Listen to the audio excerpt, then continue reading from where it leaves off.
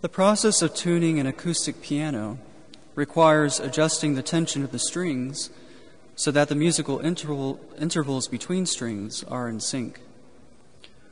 Something like 11 tons of pressure is exerted to achieve the desired effect. The stress that is put on the individual lengths of high-tensile wire steel creates varying frequencies, which, when properly harmonized, make it possible for a beautiful sound overall.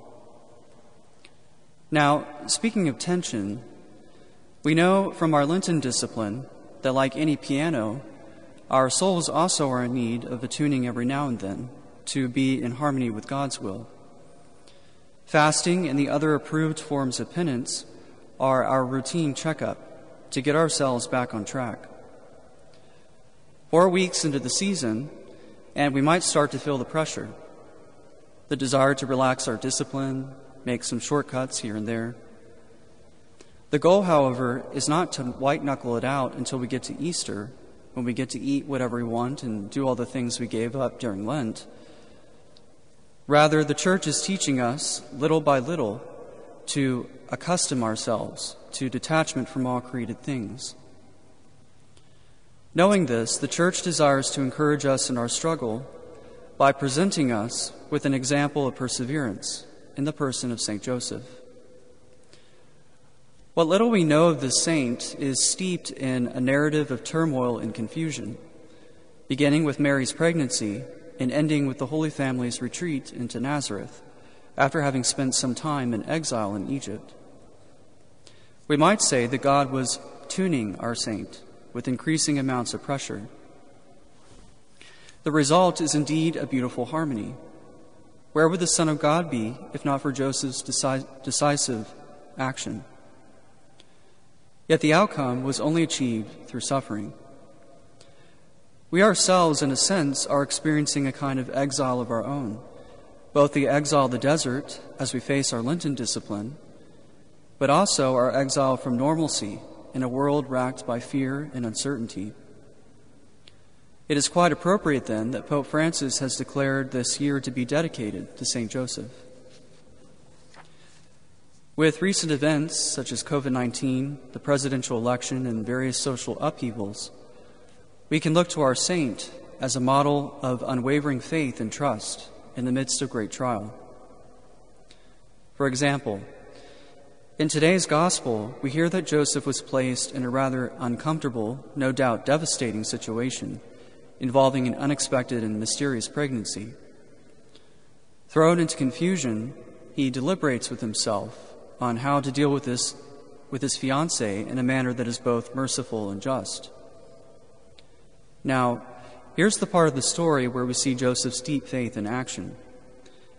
He is visited by an angel, quote, while he thought on these things.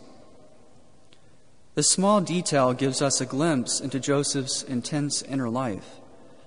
In other words, he was so possessed of a righteous spirit that he could anticipate the will of God before it was made known to him in a dream. Angels, we are told by our theology, are pure mind, pure spirit. We call them heavenly messengers because of their ability to communicate to us through a common attribute which we share with them, namely our rationality, our ability to reason and to reflect on the truth of things. That an angel appeared to Joseph while he was asleep is not insignificant. It means that even when not fully conscious, Joseph was perfectly able to discern the divine inspiration. Remember the phrase, while he thought on these things. So, God was confirming by the agency of a dream Joseph's preceding intuition that the child conceived in Mary was indeed holy, the Son of God. His faith revealed to his subconscious the truth that he was reasoning towards. Joseph's conformity to the will of God set in motion the events that would eventually culminate in the greatest act of divine love, our salvation through the cross of Christ. And that brings us back to where we started.